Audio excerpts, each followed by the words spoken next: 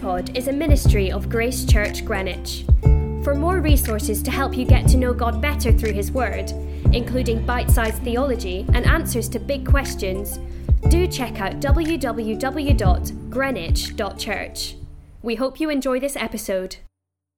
Hi there, welcome to GracePod, and we are looking at the next section of Mark. We're in chapter 9 and verse 30 to verse 50, and we're in this section which is about what kind of a Christ Jesus is going to be and what it will mean to follow him. In fact, that is the theme of this whole section from chapter 8 to chapter 10. 3 times Jesus predicts his own death and resurrection, and 3 times in different words he invites his disciples to follow him on the same path. So last time Jesus said literally, I'm going to die and rise again. If anyone wants to follow me, he must deny himself, take up his cross and follow me. At this time we get the same kind of idea, but in different language. He says whoever will be first must be last, whoever will be last will be first. So to follow Jesus is to deny yourself and to put yourself last of all. And this actually is a whole section, so it's bookended by where are we? Chapter the first will be last is chapter 9 verse 35, and then right at the very, very end of the whole section, chapter 10 verse 31, the first will be last and the last will be first. So this is a whole section, 2 chapters long, talking about taking up your cross as putting yourself last. Yeah, and we discover that Jesus gives this prediction about his death, his second one. You know, I'm going to be delivered into the hands of men, they'll kill me, and then I'll rise again. He lays it out there, but we're told specifically the context, and he's on a journey. He's walking through Galilee and towards Jerusalem, which is the place where this will all happen, I guess. Yeah, exactly. And we get told that there are 2 conversations happening on the same journey. I guess not literally at the same moment, but somewhere on the journey they have both of these conversations. And do you want to just tell us what the 2 conversations are? I mean, it's just very excruciating, isn't it? Because Jesus is trying to teach about his own fate. When he's killed after 3 days, he'll rise. And then when they get to their destination in Capernaum and he was in the house, Jesus asked them, what were you discussing on the way? But they kept silent because on the way they had argued with one another about who was the greatest. Yeah. So Jesus is saying, I'm the Messiah about to be crucified. And they are saying, I'm better than you, John. No, I'm better than you, Peter. And this sort of petty squabbling. And then when Jesus asked them, they can't say. They're just too ashamed of it. They're just called out. So this chasm between the sacrifice of Jesus and the self-serving sort of self-obsession of us, of the disciples, is just very painful to see. And pretty common in our experience. So we have these disciples moments of like bigging ourselves up and bragging, and then the next moment your thoughts go to Jesus and his self-giving, and you just feel, oh, what have I just done? Even just imagining that question, oh, what were you talking about, says Jesus. Yeah. And you just don't want to tell him. Yeah. And then Jesus kind of spells out what it will mean to follow him. We've had the deny self, take up your cross, but he spells it out in a bit more detail, and he gives this very searching statement. He says, if anyone would be first, he must be last of all and servant of all. And the phrases that make that most difficult to hear are the phrase of all and anyone. So Jesus, I mean, I guess all of us know what it is to serve in situations where we love the person and we like the person, and it's no great burden to do something in that context. And Jesus says, well, fine, but in my kingdom I want you to be servant not of that kind of person but of all. And we think, gulp. And not only that, but the anyone at the beginning. This isn't just for Jesus, this isn't for the elite, this is just common or garden discipleship. If anyone is going to walk this road, this is the path. And it seems that's the headline idea, to be the servant. And then Jesus gives 3 examples of how you do that. And we got a bit clear on this recently, didn't we? Just thinking, how does these things fit together? So there's a child that you're supposed to welcome. Jesus takes the child in his arms. There are rivals that you're supposed to welcome, because here are some other people driving out demons in Jesus' name, but they're not part of the 12. How should we deal with them? And then the sin that you're supposed to fight.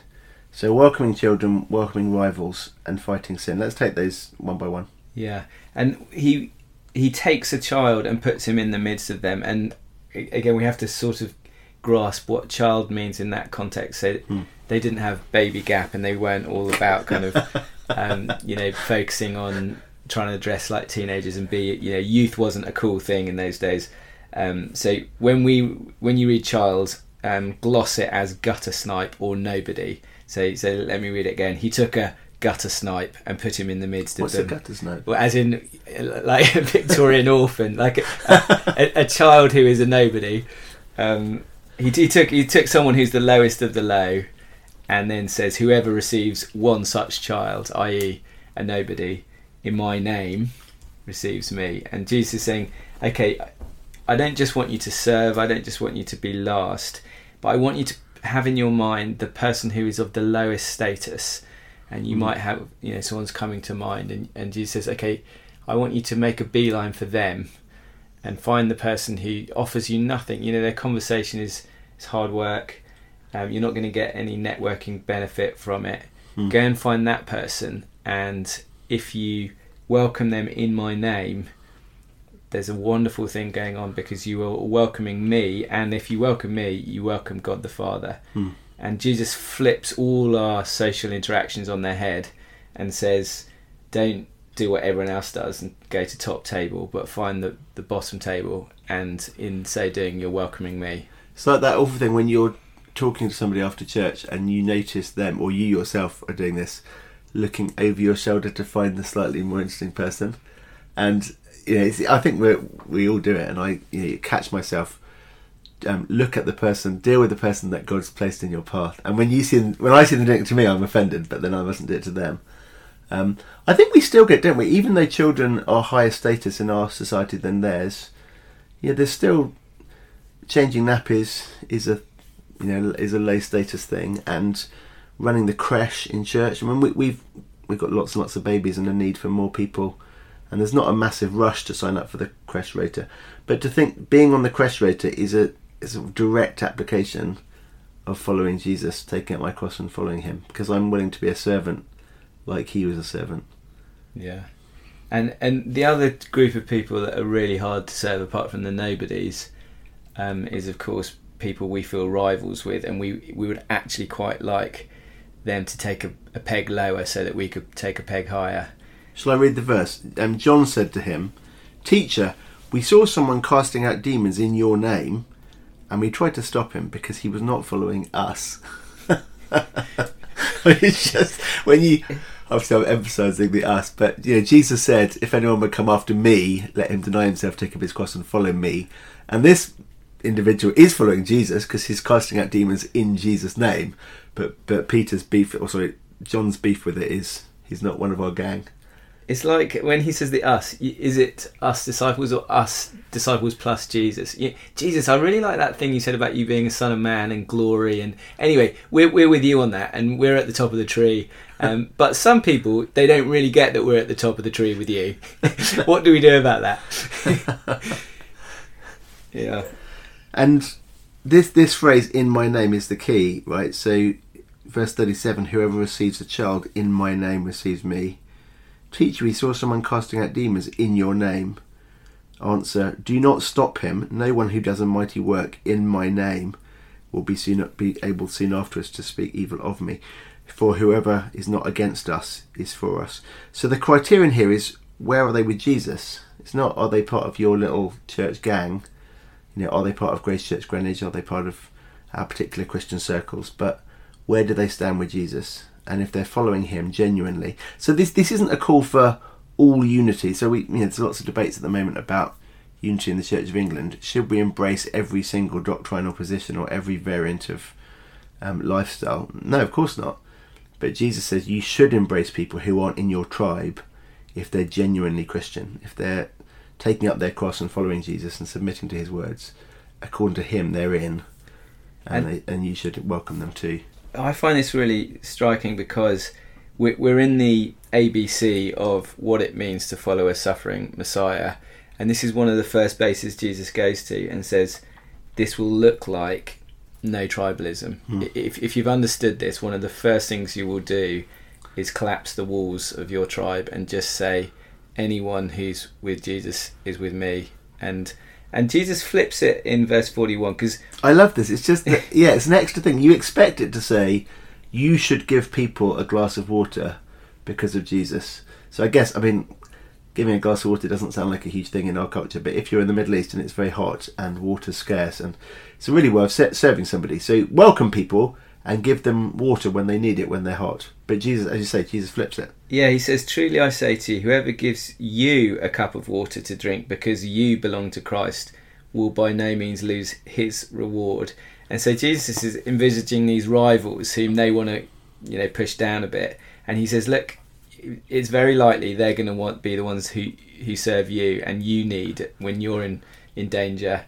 And so actually it's a wonderful thing that my community, the people of Jesus, have no tribal lines, because it will benefit you. We could be better at this, couldn't we, in the UK? I don't know about listeners to Grace Pod from other countries, but we are really quite tribal in our Christianity. And, obviously the criterion of are you really with Jesus and his words is a key one. You can't have unity outside of the word of God.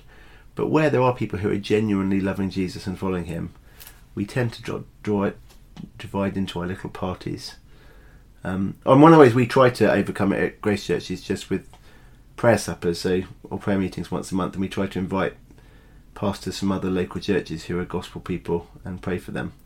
But I still think it is an effort, isn't it? When you find out the church down the road is doubled in size and is doing much better than yours, the response should be brilliant. The kingdom of Jesus is growing, as opposed to I feel this sort of envy of them and whatever. And we've arrived planting a church in a new area and have discovered just this kind of attitude amongst people who are not from our network. Yes. And they give us much more than a cup of water and try and bless us and show much more generosity than we were expecting. So the headline is Jesus went to the cross and then rose. We must go to the cross before we rise. The specific application is, if you want to be first, you need to be last and the servant.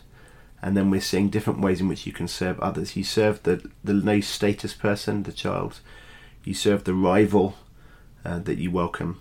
And then there's a little change where the way in which you serve a little child or a low status person is by not causing them to sin. Yeah, so verse 42, I find this very strong words on the lips of Jesus. We've got a really difficult situation in the Church of England right now, and I think these words jumped out at me in a new way today.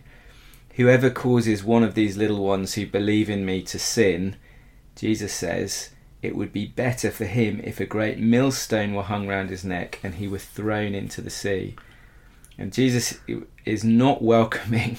He gives his starkest warning to those who cause his little ones, those who believe in him, to sin. And so Jesus is all about welcome, all about generosity.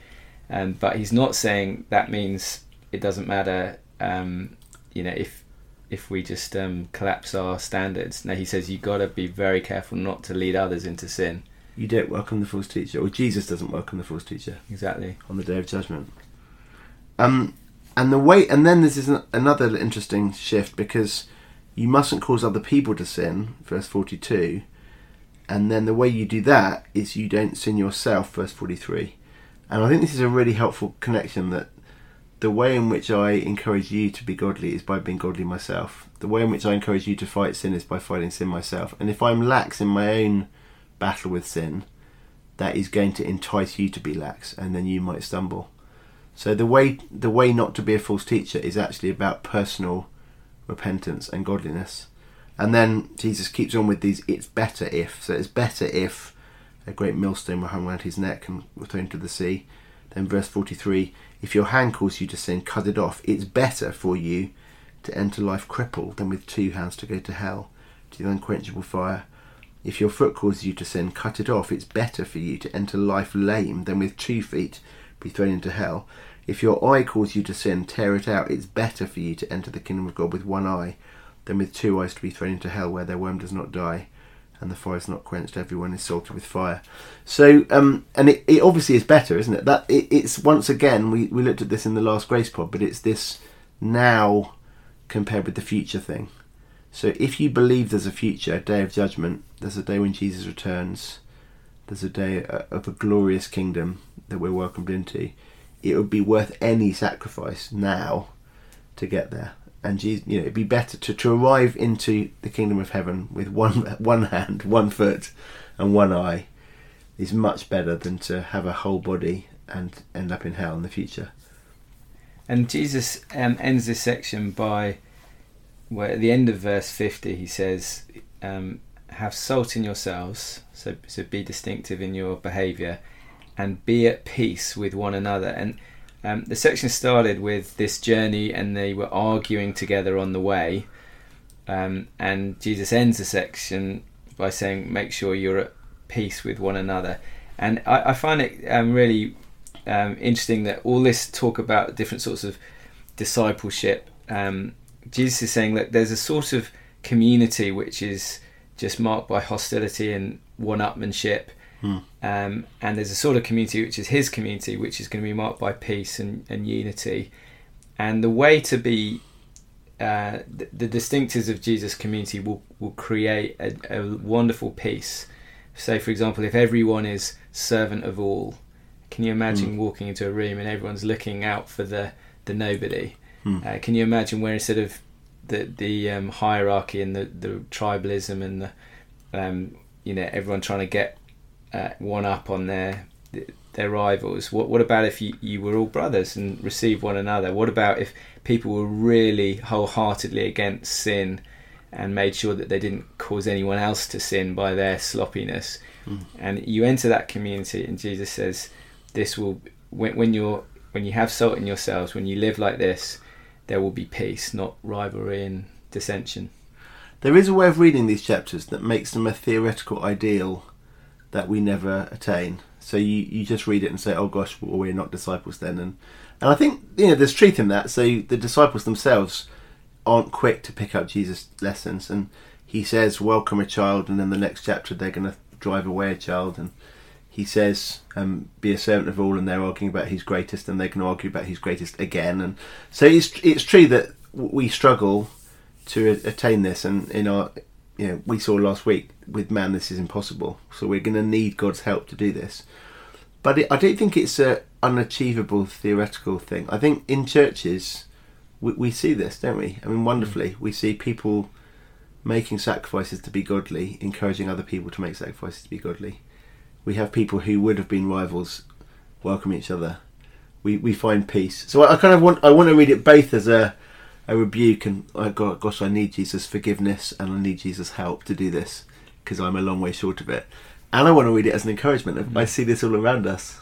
And alongside the great equipping of Jesus and the enabling which he brings is his example. So scattered throughout this section is the now and then dynamic. So Jesus is prepared to go to suffering now because there's resurrection later. And in the same way, verse 35, anyone would be first, he must be last. Well, you can afford to be last now if there's going to be a first then. Or verse 41, you get whoever gives you a cup of water will not lose his reward. Well, I can afford to be generous now because there's a turnaround and there'll be rewards, even in a detailed way. If you've provided a drink for someone, Jesus will remember it. And I can afford to, cut off the hand or the eye or go hard on sin now because there's going to be a glory later. So Jesus gives his enabling, and part of his enabling is just gazing on him and seeing his pattern and realizing that this is the way to live. Jesus was teaching his disciples, saying to them, the Son of Man is going to be delivered into the hands of men, and they will kill him. When he's killed, after 3 days he'll rise. And they didn't understand. He sat down and called the 12 and said to them, if anyone would be first, he must be last of all and servant of all. Thanks for listening to Grace Pod. We hope you've found it an encouragement as we have, looking at these words of Jesus, and a real challenge as well. And may God bless us as we take up our cross and follow him. And may he make possible what is for us by nature impossible. Please share this with anyone that you think would find it useful. And please subscribe if you want to get it in your podcast regularly, all those sorts of things. And see you next time.